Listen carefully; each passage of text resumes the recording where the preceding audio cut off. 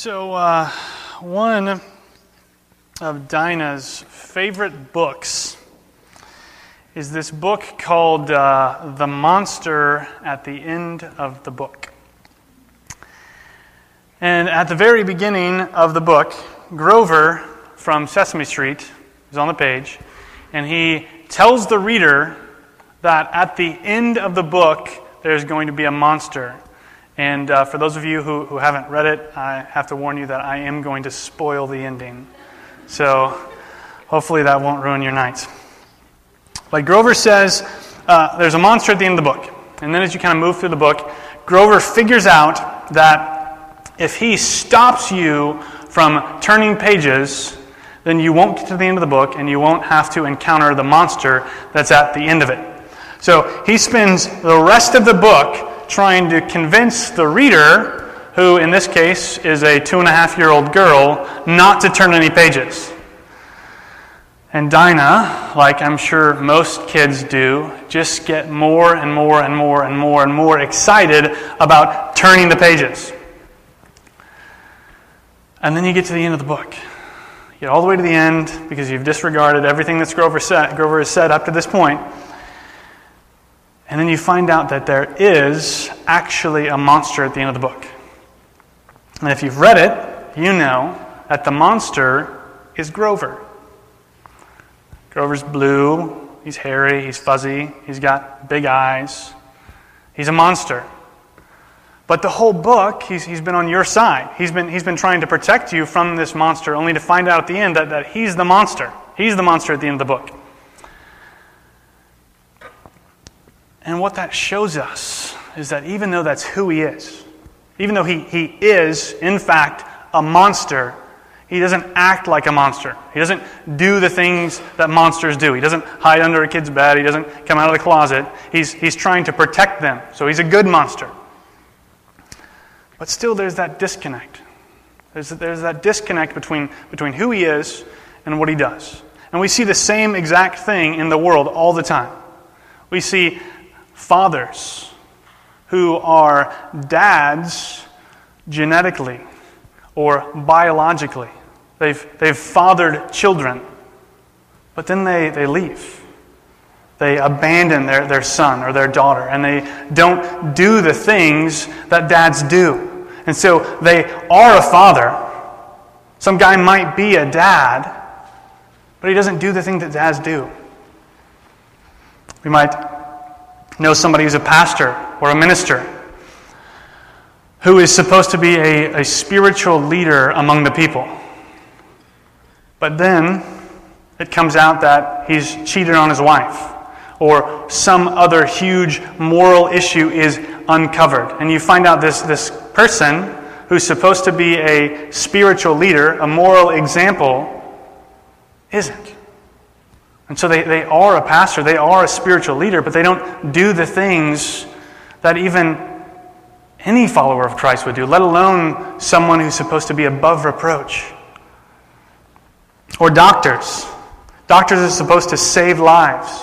They've committed, they've signed an oath or said an oath that they'll do no harm. And yet some doctors kill people, either through assisted suicide or abortion. And so they are doctors, but they don't practice medicine. They don't save lives, they destroy life. And we see this happen all over the world, this difference between who people are and what they do. And the only place we don't see that, the only place where there's not that divide, is in the person of Christ. In the person of Christ, we always see what he does line up with who he is. And tonight we come to a passage where we're going to see this and see how important it is. And the problem is we, as people, want to pit these things against each other. We want to emphasize either who he is, or we want to emphasize what he does. And so, sorry, I feel like I'm underwater in here. Some people want to emphasize the fact of who Jesus is. And so they'll say, Jesus is the Messiah. He's the Savior of the world. And we just need to go out and preach that message and meet the spiritual needs of people, and that's all we need to do. We just need to focus on who he is. That's what matters. That's what's most important. Other people say, no, that's not it. We need to focus on what he does. He's a healer. He casts out demons. He serves people. And so we need to go out and meet all their physical needs. That's what's most important. If we don't do that, then we're not doing what Christ did. But this text that we're going to come to tonight and next week shows us that we can't split these things apart. We can't pit them against each other. We have to have both of them in order to really understand what discipleship is, in order to really understand who Jesus is and what he does. Let's go ahead and read our passage, and we're going to read the whole passage even though we're just covering part of it tonight. So go ahead and open your Bibles up to Matthew chapter 8. We're going to be starting in verse 23. If you don't have a Bible, there's some in the rows, and in those Bibles, tonight's passage is on page 813.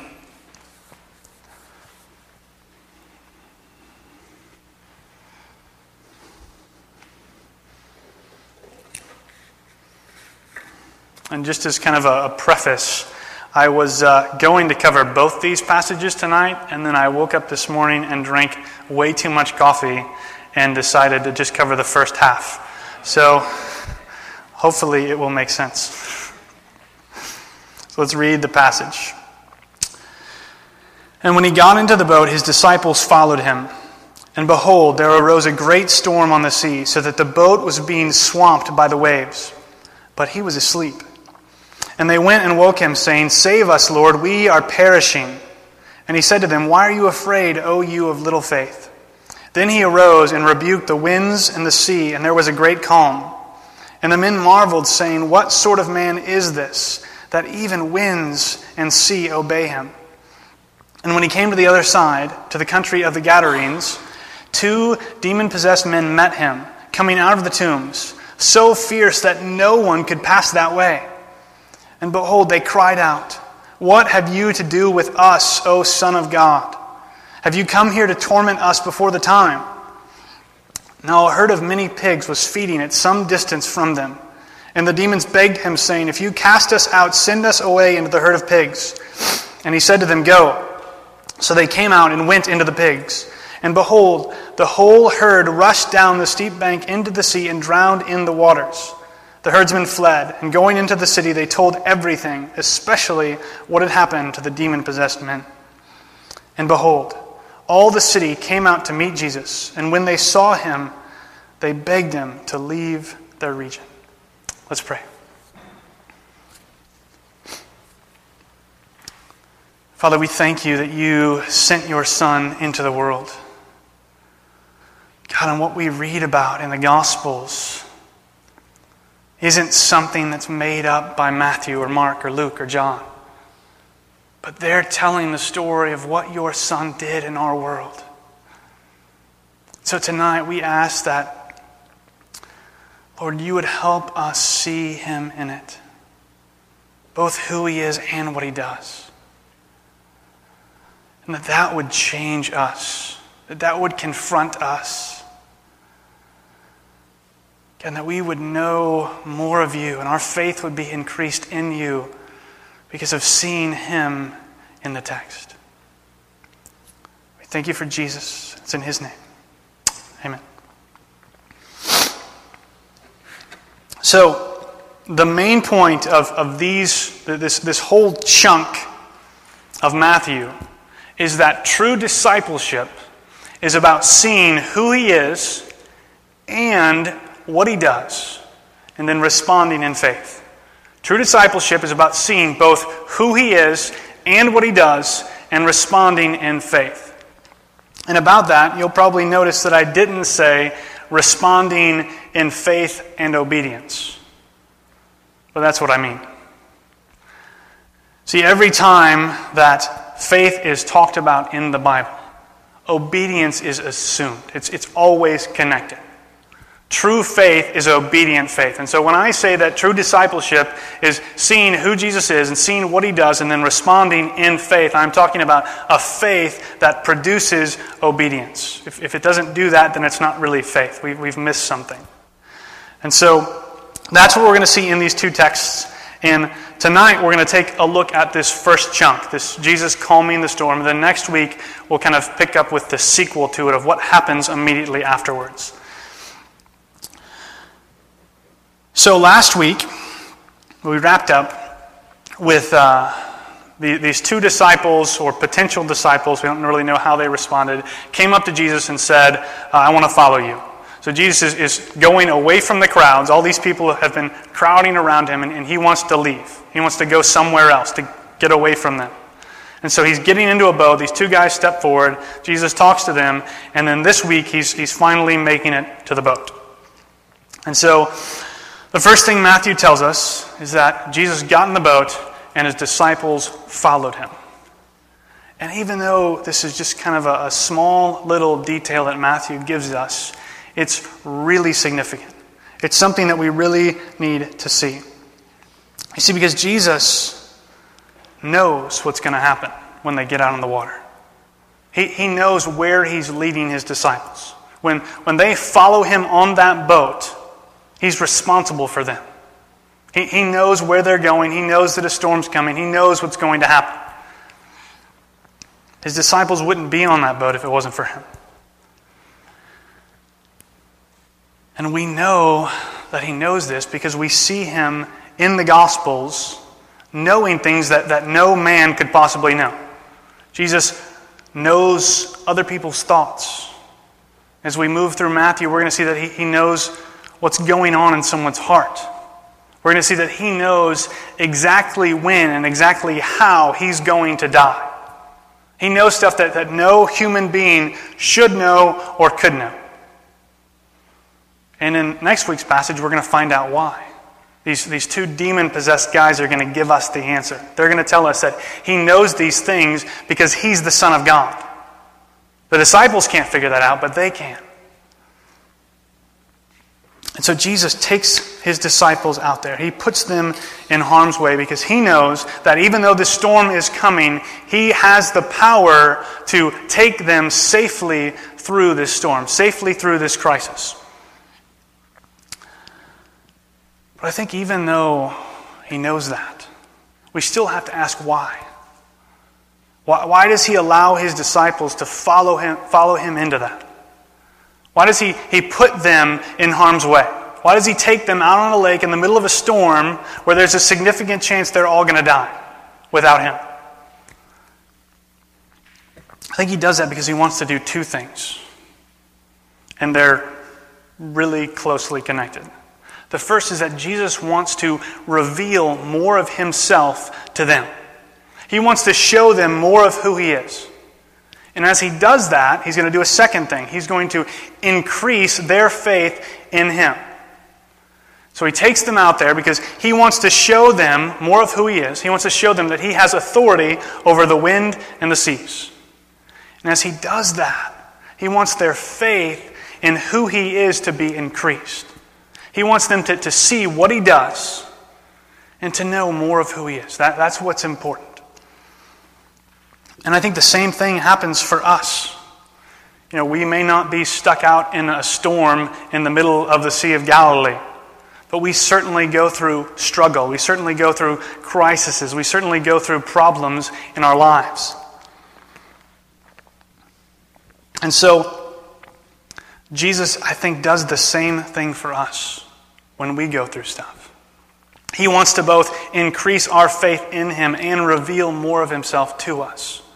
So when we face things like sickness or disease, I think that Jesus reveals himself to us as not only the one who can heal all our spiritual problems, but also as the one who can and does heal our physical problems.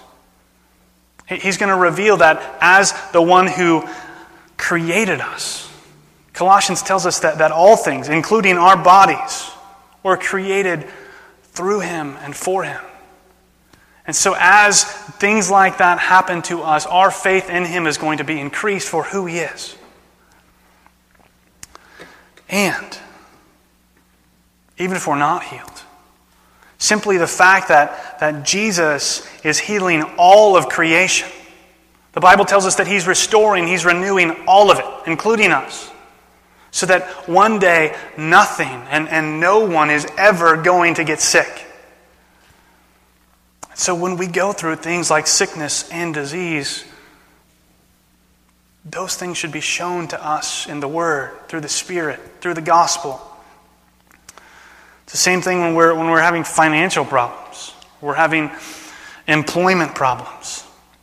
Simply the fact that Jesus can meet our greatest, most significant spiritual need that we're ever going to face should show us that he's also going to meet even these really small, basic needs that we have.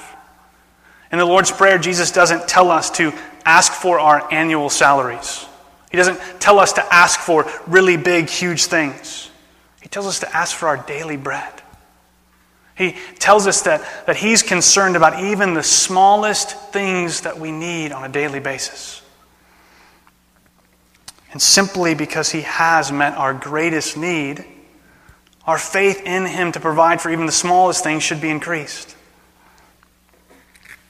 With relationships, it's the same way. Because he has restored, he has reconciled, he has brought peace to the most significant relationship that we'll ever have. Our relationship with God, which was broken because we had rebelled against him and still do. But because he's brought peace to that should give us hope that these kind of silly problems in relationships compared to that problem, I'm not saying that relational problems between humans are light or anything like that, but compared to our relationship with God, they are.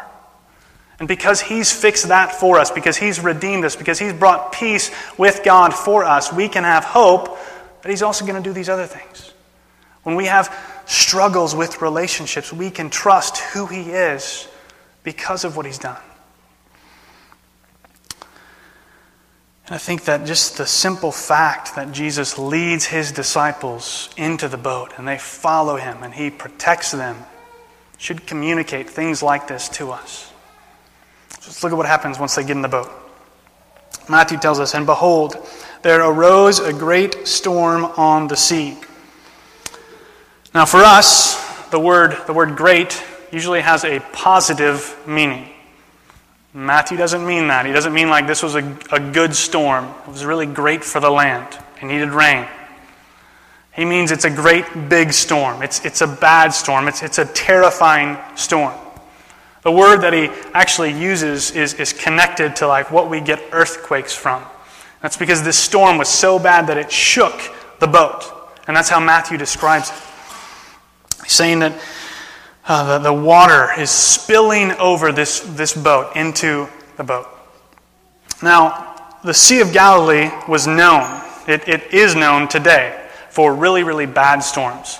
And the reason why this is because the Sea of Galilee is actually 700 feet below sea level. So it's set low in the ground, and there are these mountains all around it, on every side.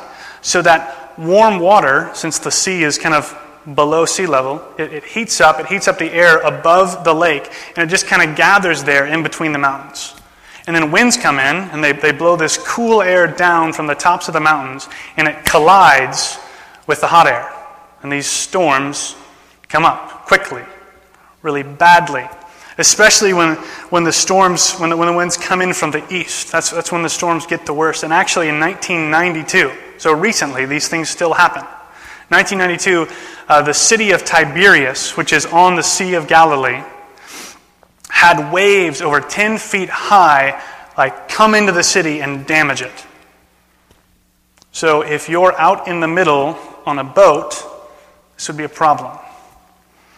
And we've actually recovered a boat in the 80s, the mid-80s. They found this boat on the Sea of Galilee that's approximately 2,000 years old. So if you kind of do that math in your head, that's right around the time of Jesus.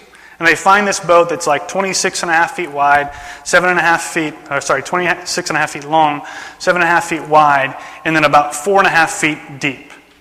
Holds about 15 people. Small boat, at least not that big. 4.5 feet wide.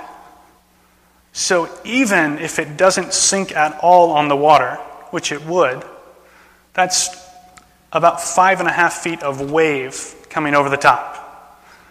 So if you're on this boat with 15 other guys or 14 other guys and this storm comes up, you're going to be scared. You're going to be freaked out. It's going to be violent and terrifying. And this is the situation they're in. And Matthew tells us that Jesus is taking a nap. Jesus is sleeping. He's sleeping in the bottom of the boat. While all this is going on, while the disciples are freaking out, while waves are crashing over the boat, Jesus is asleep. And I imagine that the disciples had to be arguing about who it is that's going to go to Jesus and wake him up. And as they did that, one of them had to ask, I ask, how could he possibly be sleeping? I'm a heavy sleeper, but on a boat, in a storm, waves coming in, I don't think so. How is Jesus possibly still asleep through all this?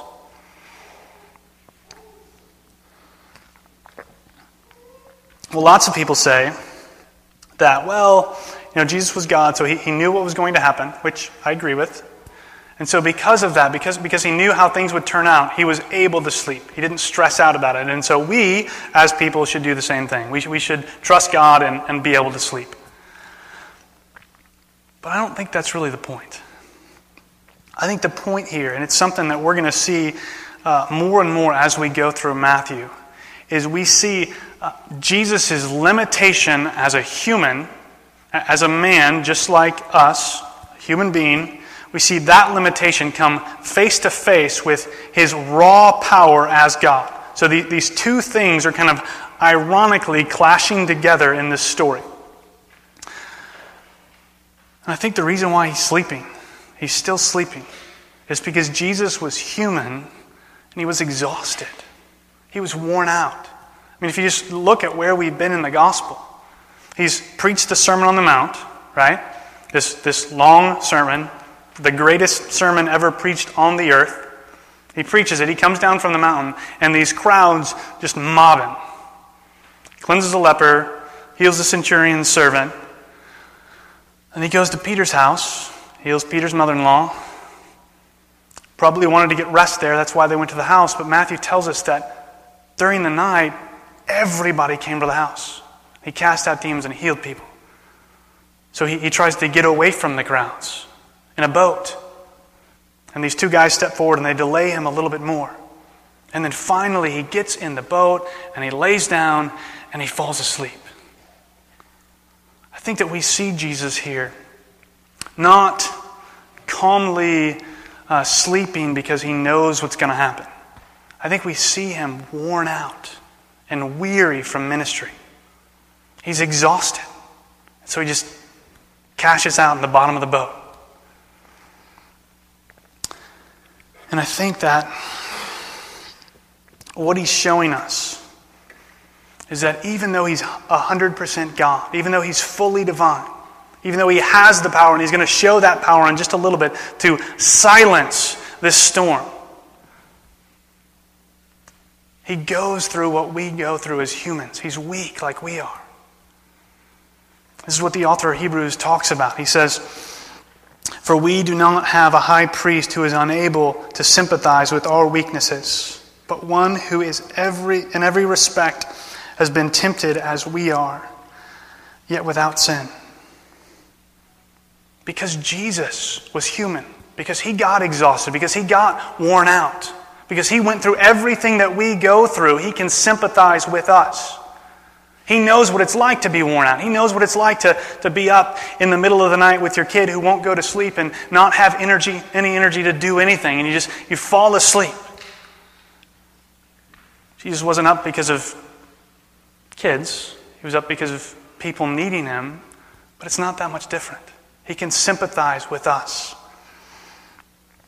And the author of Hebrews goes on to say that because Because he's able to sympathize with us, we can have hope, we can have confidence that we will be given grace and mercy in our hour of need. Because he knows what it's like to feel that, to feel everything that we feel, except sin. He can sympathize with us, and he'll meet our needs.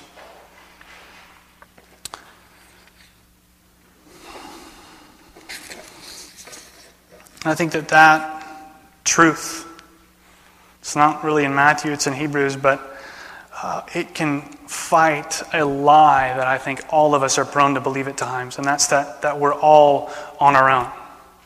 You may not think that I'll understand what you're going through. I may not think that you'll understand what I'm struggling with. And so the enemy tricks me. He makes me think that I have to deal with this all on my own. But Jesus is sleeping in this boat.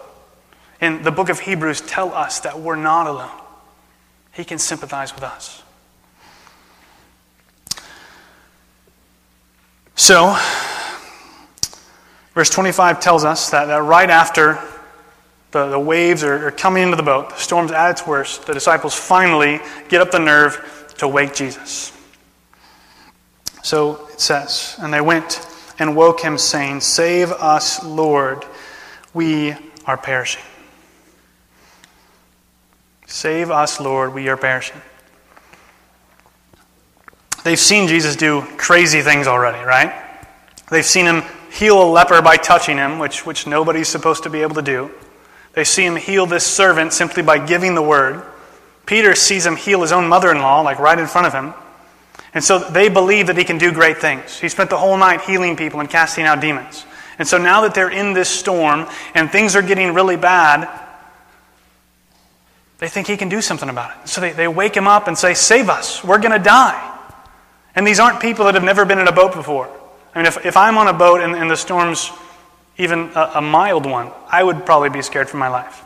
But these guys are fishermen. They've spent their lives on the Sea of Galilee. They know what it's like.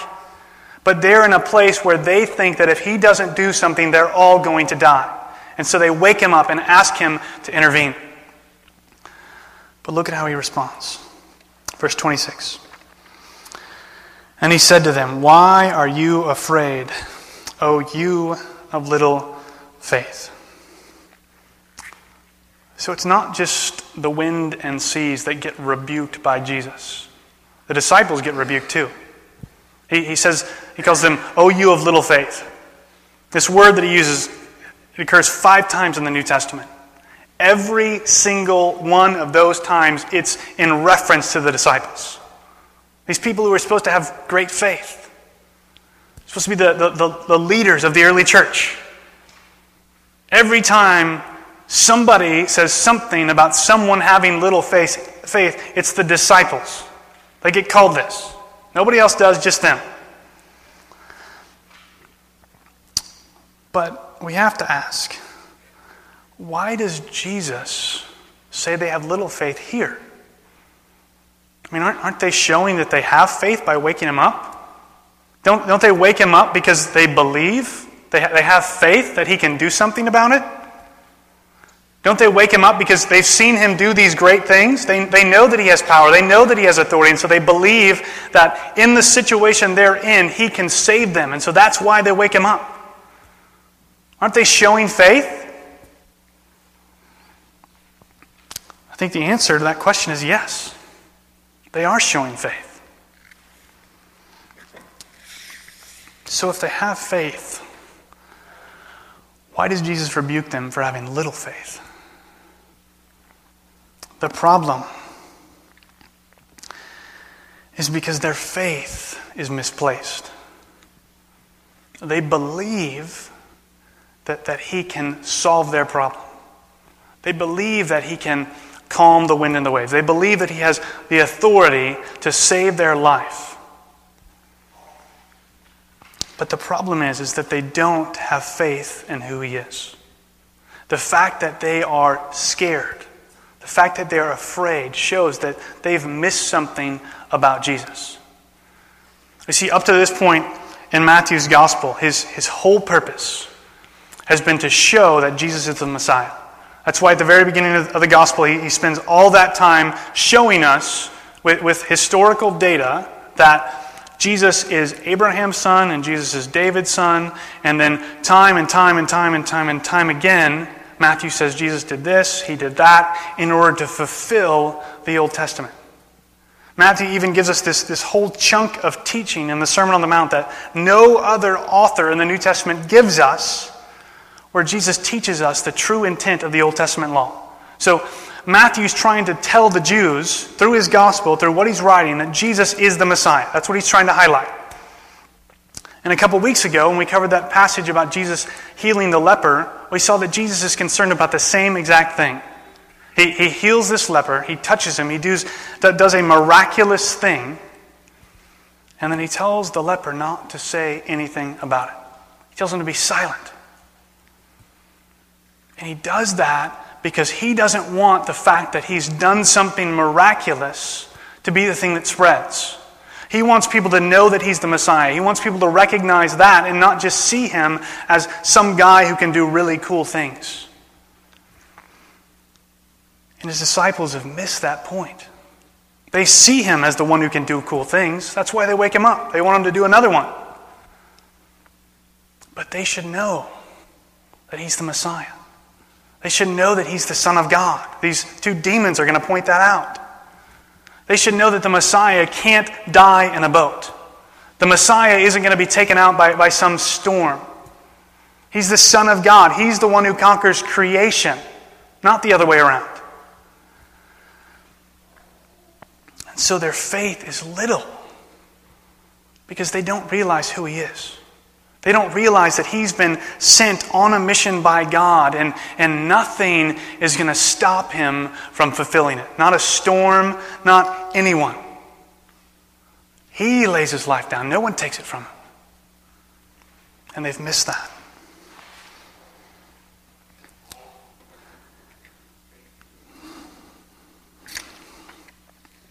And then Jesus proves it. He proves it in what he does. Matthew tells us that then he rose and rebuked the winds and the sea, and there was a great calm. So he stands up. I imagine that he probably yelled something at the storm, and it stops. And there's no doubt here in what's happened that this is a miraculous event. You see, because even if, the wind just so happened to stop at that moment, the momentum of the waves would have kept going. They would have continued. It wouldn't just all die down and be calm at once. And I imagine that this would have been kind of eerie. To be in a boat, that the winds are raging, that the waters are raging, the boat is violently shaking, and then all of a sudden, it's kind of gently rocking in still water. Like that. Jesus rebukes the sea and creation listens to him. It stops. Not because of the authority that he has, not because of the power that he has, but because of who he is. He's the creator. So he can tell it what to do and it listens. And then look at the disciples' reaction. Verse 27. And the men marveled, saying, "What sort of man is this, that even winds and seas obey him?" They're amazed. This word is almost they were disturbed, to the point that they don't really know if they should feel good about it or feel bad about it. Just something that happens that they're uncertain about. It's like a shocked uncertainty.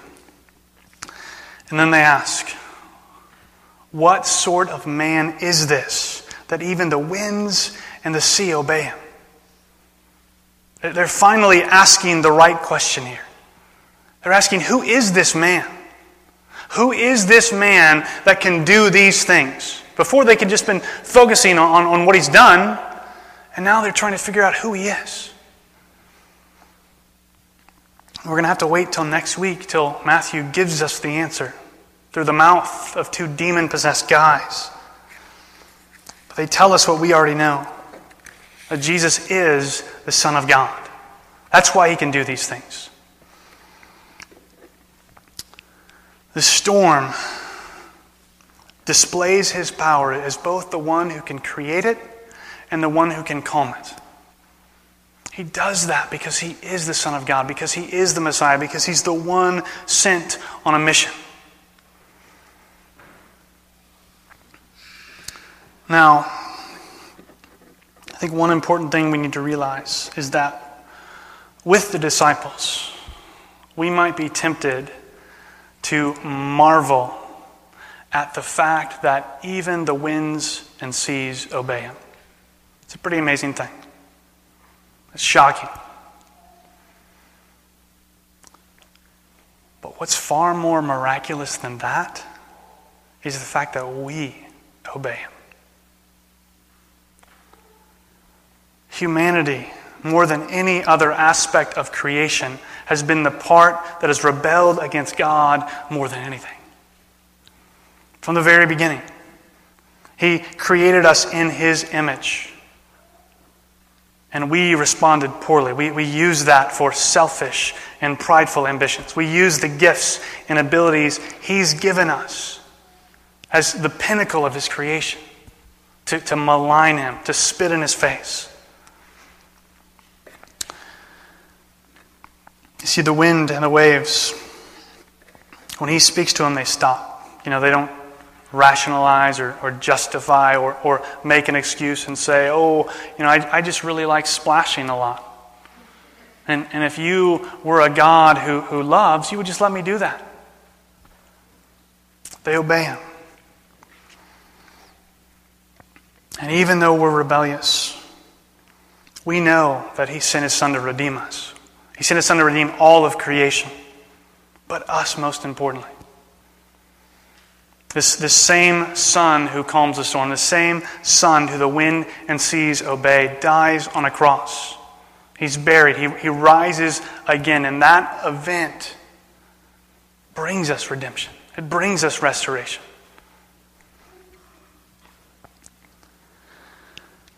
And the best thing is that the good news doesn't stop there. Really, that should be good enough. But for God, it's not. Through the grace of the gospel, we become enabled to obey. So that with the disciples, we can ask, who is this man? But even men and women obey him. That should be miraculous to us. That should be shocking to us. When we get up in the morning and read our Bible, we don't do that naturally.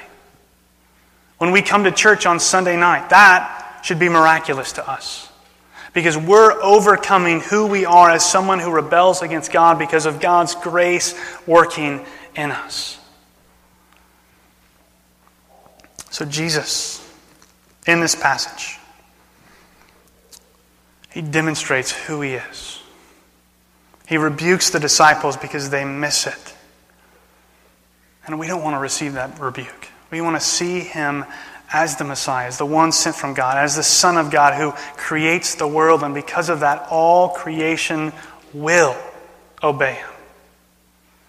Let's pray.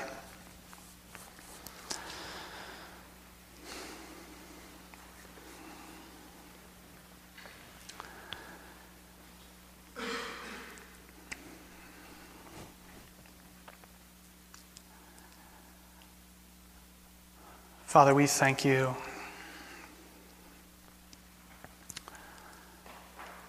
that you sent your Son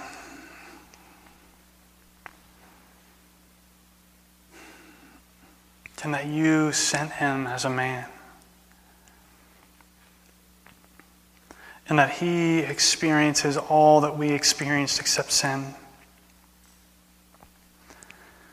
And because of that, your word tells us that he can sympathize with us and that he intercedes for us. And that the grace we have in Christ through his life, his perfect life, and his death on our behalf, paying the penalty that we deserve for all our rebellion, brings us grace. And not just the grace of the forgiveness of our past and even our present and our future, but also the gift of the Holy Spirit, which equips us to be His disciples. And so we ask that you would help us see who He is. That who He is would give us hope. That we would seek you not for just what you give us and what you do, but for who you are.